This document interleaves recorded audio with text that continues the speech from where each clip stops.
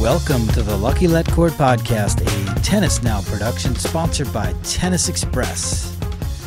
Good afternoon, tennis fans. Happy to be with you from Wimbledon. It is day 10. Women's semifinals are underway. We've got Alina Svitolina and Simona Halep battling on center court, and that'll be followed by Serena Williams and Barbara Strycova. So some excitement around the grounds today, and of course tomorrow, mammoth semifinal blockbuster between Roger Federer and Rafael Nadal. Also have Novak Djokovic and Roberto Bautista Agut on the men's side in the semifinals. So big weekend of tennis here at Wimbledon. Caught up with a very special guest, former world number 5 and current director of tennis at IMG Academy, Jimmy Arias, joined the podcast today. He's out here overseeing the performance of some of his juniors. In fact, 2 of them had just reached the semifinals. That was Shintaro Mochizuki, whose name you're going to hear me butcher a little later in the program, and also Martin Dam, a 6'6", 15-year-old that can serve upwards of 130 miles per hour. So some true talent at the IMG Academy.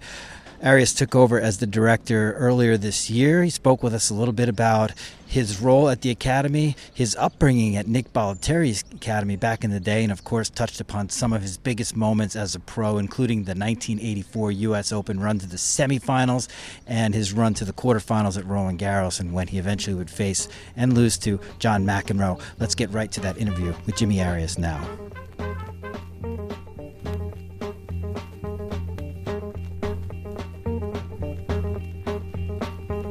Well, I'm pleased to be with Jimmy Arias, Director of Tennis at IMG Academy, former world number 5. Hello, Jimmy. How you doing? I'm doing really good. It's nice to see you here at Wimbledon. It's the first time since 1987, I believe, that I came to Wimbledon.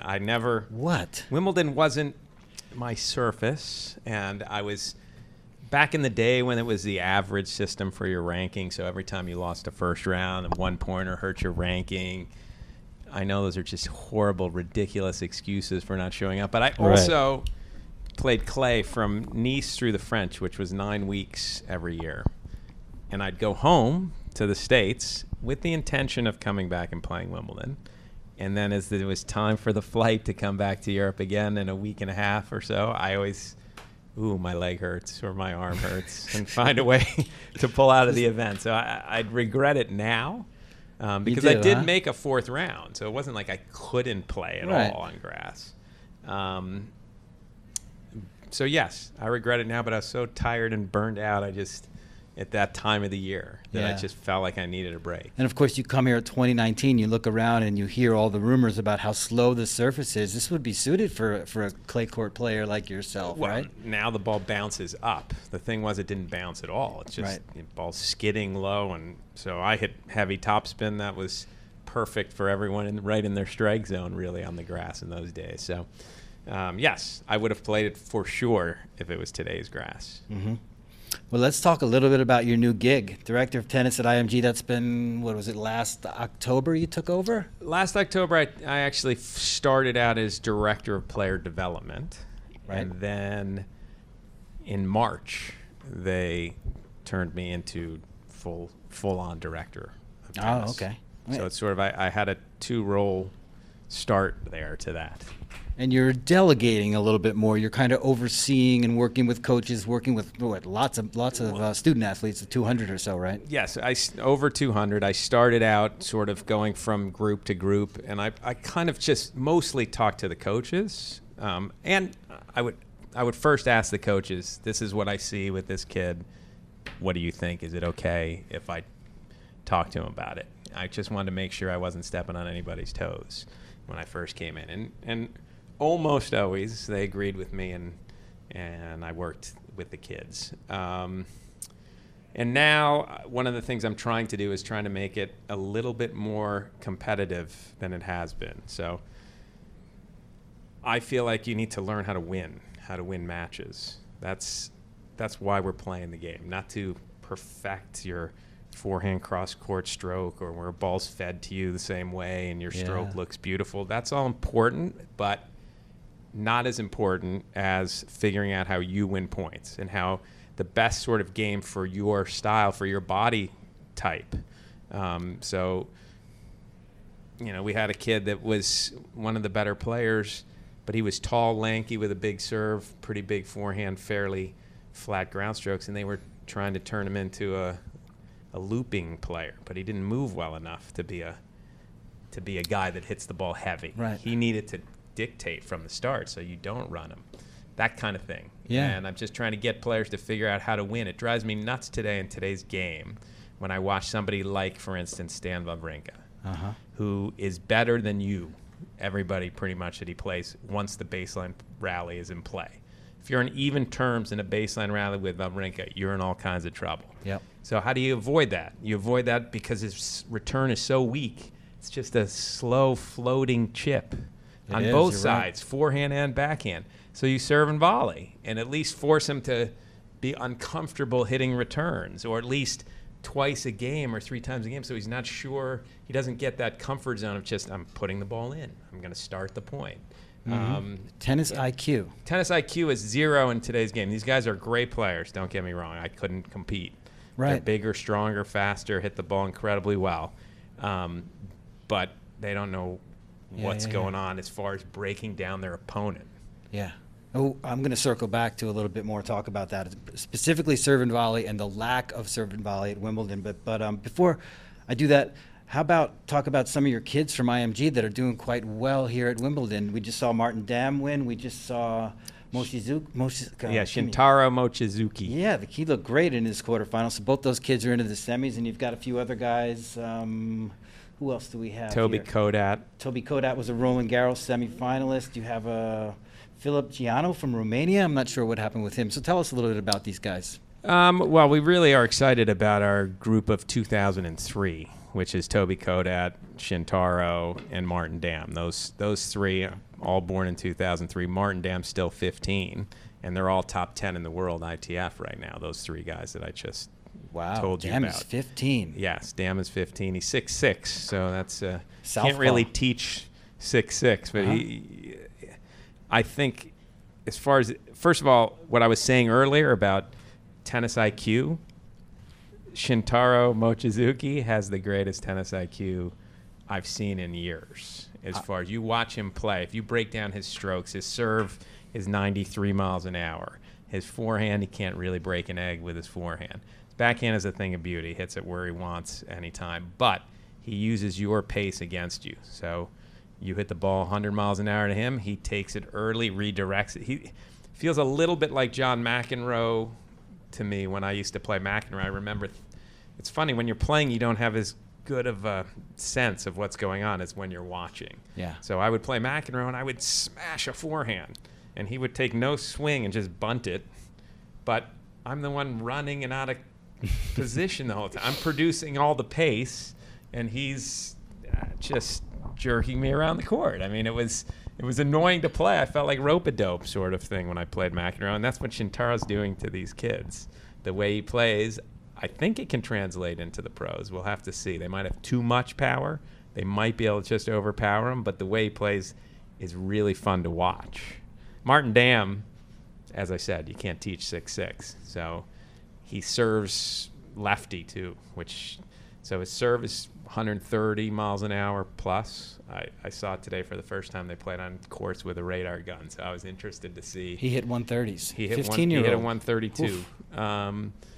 And moves very well for his size and his age, because normally when you grow that quickly, you're sort of gangly, you can't move that well. He actually moves pretty well. He's got speed. He's athletic. I expect him to have a career on the tour. You talked. I've heard you talk on Wertheim's podcast about footwork and how it's your tell. How you can tell, because I'm always curious to know how are these juniors going to actually pan out in the pros. But one of the things you said is watch their footwork. If it's really good, if it's really intense, it could be a nice tell for them professionally. I kind of believe that when you're young. So yes, you obviously if you're older, you have to have that, and you probably do if you're playing here. I mean, Martin Dam, I just said he moves well, but his footwork actually needs a little bit of work. It's not because he's not athletic enough, but he tends to bend at the waist sometimes to reach rather than getting the outside leg sort of over to it behind the ball. So that's something we're working on with him.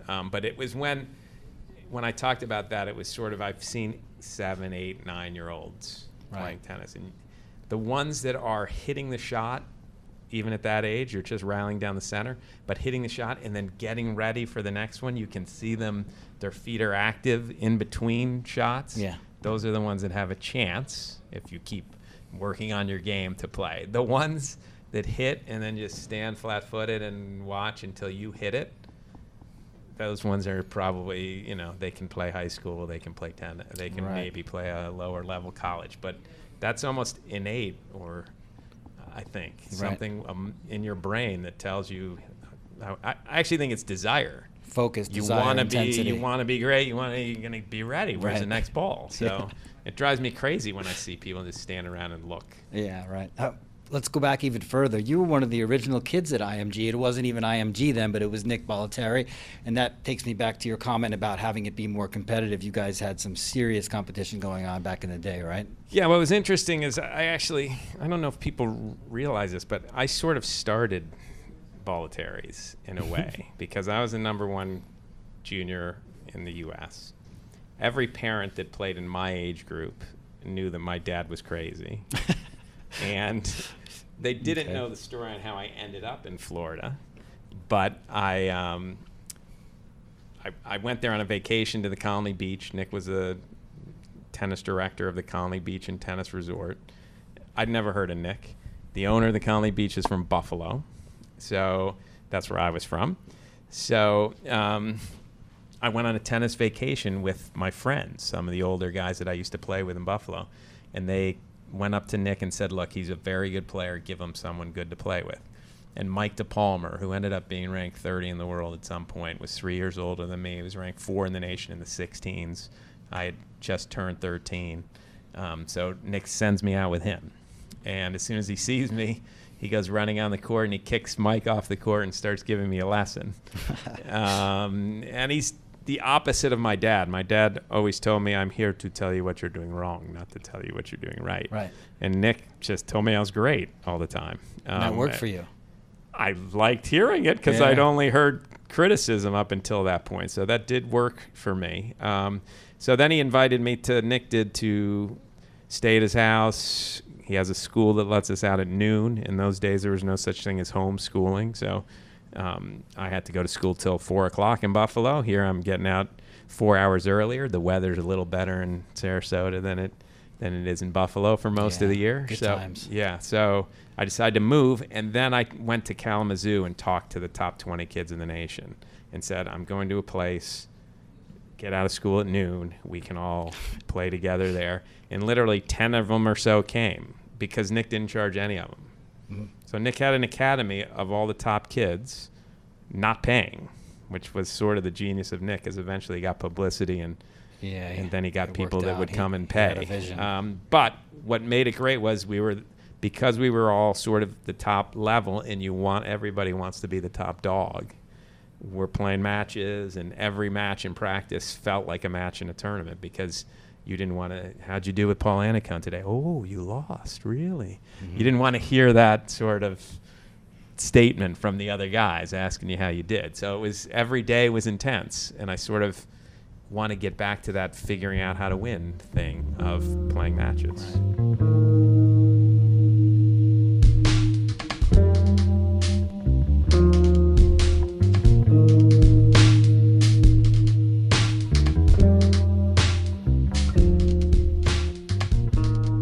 You can offer some other things in this role. You mentioned your dad, so you know about the quote-unquote crazy tennis parent. You've got history with Nick Bollettieri, which is great. So, I mean, it seems like it makes sense, this role. And you have a coaching history background, am I correct? Yes. So when I retired, I did start a little junior program. Right. But I stopped that in about a year. Okay. Because I don't like dealing with parents so much. I like the kids, but I didn't like to deal with the parents. Not easy, So I right? decided, because I had disgruntled kids. I was living in Sarasota, so I had basic kids that didn't like IMG. They started at IMG, that's why they had been there. Didn't like IMG because their kid is so good and he wasn't getting the attention that his greatness deserved. I see. And they were a little off on the greatness level of their kids. So, anyway, I didn't have a big enough program either, so I had 20-some kids, but they were different levels. So sometimes I had to play a little lower level kid with a little higher level kid. And then the higher level kids' parents would call me that night and say, why is my kid on the same court with that guy? And that kind of stuff was happening all the time. And so I just said, you know what, I don't need this. So I stopped. I then coached a little bit with Monica. I coached Monica Salas a couple of different times, but I didn't want to travel. I had a family. So I went with her 4 weeks at a time, a couple of different times, but I didn't want to keep traveling. Something made you want to coach that you had it. No. My dad's an electrical engineer, but he also taught. He's a professor of mathematics at college level.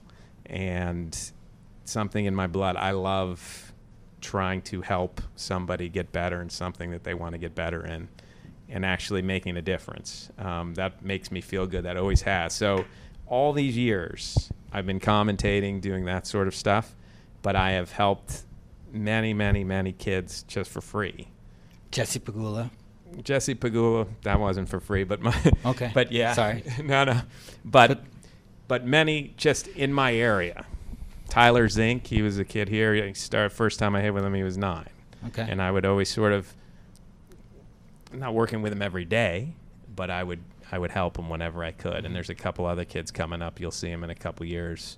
Jonah Braswell, he'll be playing these tournaments in the next couple of years. I think he's only 14, but he's going to be there. So it's those kind of kids that are fun. And even when I walk by a court and I see someone, when I played at Laurel Oak Country Club, it's a country club in my city, and I'd see a lady that's a 3.0 somewhat beginner, and she's on the ball machine trying to hit a volley or a backhand, and I can see, okay, I don't care how many you hit, that's never going to work.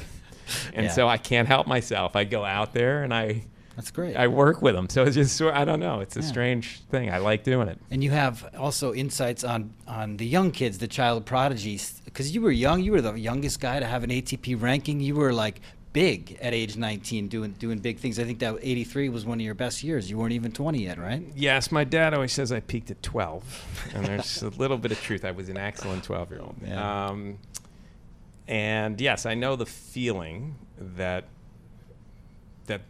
the pressure that sort of expectations puts on you.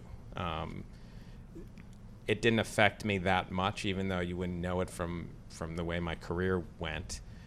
It wasn't the expectations, because I expected myself to be number 1 in the world. So to me, that's what you need. You need to not only have this dream, but expect to make it. And if you do, you're going to get as far as you possibly can. My problem was I got to 5 in the world, just turned 19, and I got mono. So I kept playing a couple of weeks too long. So my spleen was enlarged. I had to do 3 months, a little over 3 months in bed. Really? And then start slowly playing 10 minutes, 15 minutes, nothing too strenuous. And it wasn't that so much, that 3 months off. That hurt me a little bit because I didn't feel great the next year still, and I started losing. But really what happened was I had 3 months to reflect, and I made 2 decisions that were terrible. One of them was I was looking at a scrapbook that my mom had and all the articles and all the magazines and papers and things. And I remember thinking, if I never do anything else in tennis, I've already done great. That came true. I never did anything else in tennis. I mean, I made finals of Monte Carlo. That's not bad. I had some good tournaments, but I never did what I was expecting from that point on. You rested on your laurels. A little bit, but the other one was even worse. The other one was I no longer want to be number 1 in the world. Okay. Because number 1 in the world is too famous for my taste. I don't want to go to a movie and have people looking and pointing and staring at me. So I thought to myself, I'd love to just stay 5. Some people know me. You make pretty good money. I'll be 5. Mm-hmm. And as soon as I changed that, I'm no longer striving to get better. Yep. I went backwards. That's exactly what happened. I told that to Terry Pegula, Jesse Pegula's father, who owns the Bills and the Sabres. And he's the first person who told me this, and it's 100% true. He goes, I told him that story, and he goes, so you chickened out? And I go, yeah, I guess I kind of did. So that informs you. I mean, we're talking about your role now. That's another thing that informs you pretty well, where I don't know, you have some regrets, and you can share that with these kids who maybe have serious talents and might make those same decisions or mistakes. The one of the strengths for me is that I have run the gamut of. No, I didn't win a major or even make a final, just a semi. But I knew what it felt like to be a top player. I was 5. I was sure I was going to win my matches most of the time. I mean, I remember one year at the French, I didn't want to play McEnroe in the quarters. I was seated 5th. And I didn't care if I played any of the others but McEnroe. That was the year McEnroe only lost 2 or 3 matches the whole year. He was playing ridiculous. And so I went, when they posted the draw in the players' locker room area, I went up, just looked for the quarters, didn't look at the first, second round, and I look and I go, oh, come on, because I played McEnroe in the quarters. And one of the players turns to me and goes, what's the problem? I go, I got McEnroe in the quarters. And he goes, well, yeah, if you get there. And he was in my second round. Great. And I hadn't even looked. Was that 84? That was 84. That was the year he went. He went to the finals Lendl. and played Lendl. Oh my God, he 2 sets to love. What was it? He was pretty incredible that year. Even on clay, he was a serving volley. What was it like facing him there? The problem playing McEnroe that year, especially, was, my serve was probably 115 miles an hour, and he would take that 115 mile an hour serve right off the ground and hit it in the corner slow and deep and get into the net pretty close. It was constant pressure. There was no moment where you felt like you could breathe. You couldn't do your clay court thing on him. No, he didn't allow it. Couldn't get the ball up high to him. He's taking it early and muscling me around without any actual pace himself. It was amazing.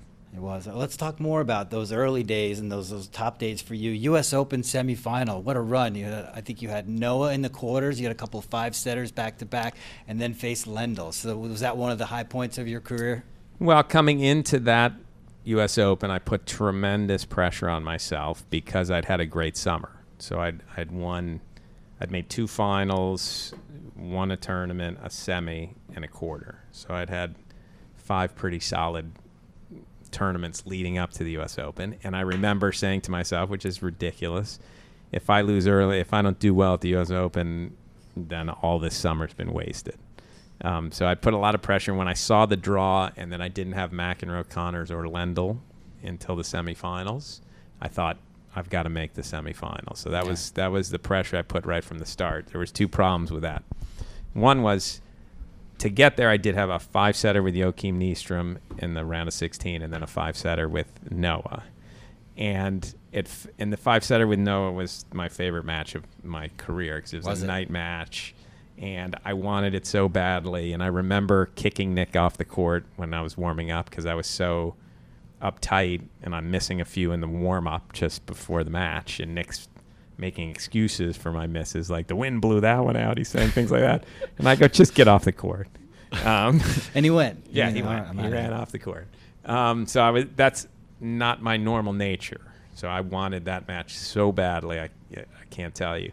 And it ends up going to 5-6 in the 5th, and I had no business being at 6-5 up in the 5th because he had break points, it seemed like, every game when I served, and he was holding easily in that 5th set. And all of a sudden at 5-6, for the first time, I had a little lead, 15-30 on his serve. First time I'd had a lead on his serve the whole set. And he misses a first serve, double fault, going for an ace down the tee, double fault. So 15-40, double match point.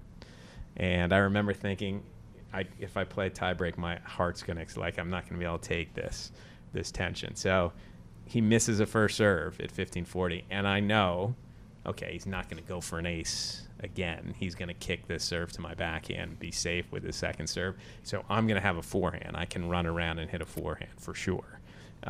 So I said, all right, I'm going to hit it as hard as I can right down the middle. And so I run around and get the exact serve I thought. I run around.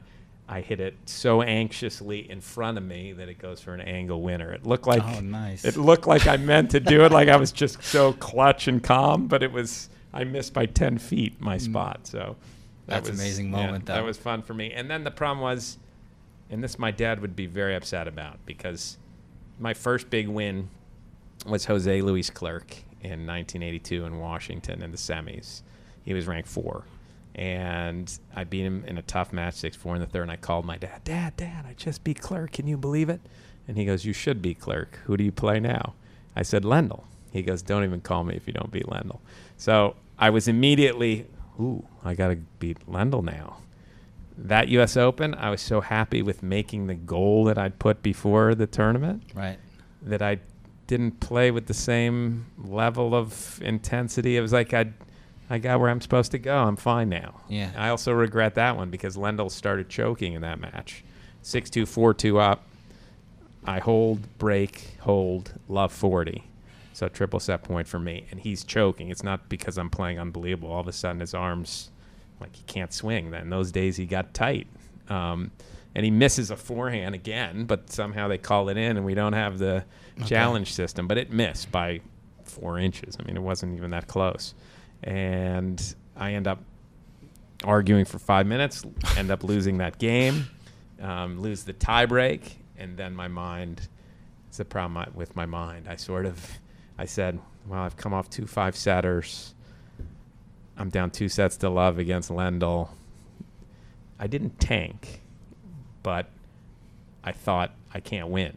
As soon as you put that thought in your mind, you go down in a hurry. So it's went amazing. Down in a hurry in the third set. It's amazing to get these insights to hear like what's inside your mind. You know, like sometimes we guess in the media about what's happening out there. Like, oh, he doesn't believe he I can think win, that's actually what helps my commentating too, because I can sense. I make predictions when I commentate. He's going to double fault here, or he's look out for this, right. and He's it toast. happens a lot. It happens a lot. Yeah. How do the pros work at IMG, and is that an important part of what you have? Like I know you have Anisimova, Whitney Osigua, other guys like Nishikori has a rep for being there. I don't know if he is anymore, but he is actually. He is. So how crucial is it to have these guys be there, kind of in a mentoring role, and be around the place? And I think it's awesome to have them. We're going to have more. We had 50-some pros in December. So when they're getting ready for Australia, what are some of the names? A lot of them come. Kyle Edmund, Dan Evans, Felix Auger-Aliassime, and Shapovalov. Azarenka was there. And then some not quite as high profile as those I just named, but we had 50-some in all. The Peter Polanskis, the guys that are playing that are ranked 60 to 120 or something like that. And that was great for our kids because we could get our kids to hit with pros. They must be jacked up about that. Well, yeah. I mean, it's good and bad. They don't actually get the best practice because the pros are using them. So you stand in a corner and move me, right. But they still get to feel what a pro's ball feels like. And see I the think practice that helps. habits. Yes, all of that stuff. It's great. I loved Felix Auger-Aliassime's. He's got the best base, so his legs are so far apart, so strong in the way he sets up for shots. Yeah. They never sort of come together, his feet. They're always good space. And I wanted all the kids to see that, so I would always stop and show them, watch him. That's how you got to move. That's how your feet are supposed to work. And with Nick, is he still around? What's his role? I've been reading his daily columns. I haven't seen his face out here at Wimbledon, but what's his role there? You guys still in cahoots? Yes, his role is I mean, he's Nick Bollettieri, and he's got all kinds of energy, and he still walks out there and he talks to the kids, especially right now in the summer where we have campers, so it's all new kids every week. So he gives them a little Nick speech, gets them fired up. He's still, I mean, he's 88 years old, and he's amazing, the kind of energy that he brings. Do the kids get it? Do they know how legendary this guy is? I don't know. That one part I'm not sure, but I think, their parents know, so I know their parents are around and they know, but I'm not sure about the kids. Yeah. You have a few minutes to talk about what's going on here at Wimbledon on the men's side? She wanted us for something. Really? Yeah, we got a couple minutes, so that's good. Federer, Nadal, big three domination, it just won't stop. What is your take on this? My take is I can't understand it, to be honest, how you can be that good that long because of all the strain that this sport puts on you mentally, physically, emotionally, the travel. these people are superhuman, these three that we're talking about. And what's strange to me is they're actually widening the gap, seemingly, from the rest of the tour. So that part's also, it's hard to believe, but it's definitely happening. Yeah, and thoughts on the Federer-Nadal semifinal here at Wimbledon? What's funny is before the tournament started, for Tennis Channel, I had to do a prediction of who I thought would win the tournament, who would be a good dark horse that could make the second week that's not ranked high, and who would the busts be. I did okay with the busts because I picked Osaka and Kevin Anderson. Yeah. The winner, I picked Pliskova on the women. That didn't work out. I had her going deep. That didn't go for me. On the men's side, I picked Djokovic, but I really wanted to pick Nadal. But because he had Kyrgios in the second round, I got a little scared of that pick. I feel as though it's going to be Nadal-Djokovic final, and I think Nadal's going to win. You like what you see from Rafa on the grass. Last year he was good as well. Yeah, the way he played, the reason I liked him was the way he played at the French. I know he wanted, just like he did every other time, but he played more aggressively. He was stepping in, hitting it a little flatter, the type of stuff you have to do here. So I knew, hey, that's going to translate wherever he goes. And he was a joke how good he was at Roland Garros this year. Oh, my God. Goodness. Well, Jimmy Arias, I really thank you for your time. We got to cut it short, but hopefully we can do this again. Okay. Congrats on the new gig and enjoy the rest of Wimbledon. Thanks, partner. Thank you. This edition of the Lucky Let Cord podcast is a wrap. Special thanks to Jimmy Arias for joining the program and sharing his tremendous insights on his tennis career and the future of things at IMG Academy. You can also find him on Tennis Channel and on ESPN. He'll be commentating for them throughout the summer. So a very cool interview, a very interesting interview. Hope you guys enjoyed it. And now we get back to the tennis. Women's semifinals underway today. Tomorrow, men's semifinals. We will be speaking with Tennis Hall of Famer Steve Flink after tomorrow's semifinals. So make sure you listen to tomorrow's podcast as well. And for now, enjoy the tennis, and we will see you next time. Thank you for listening.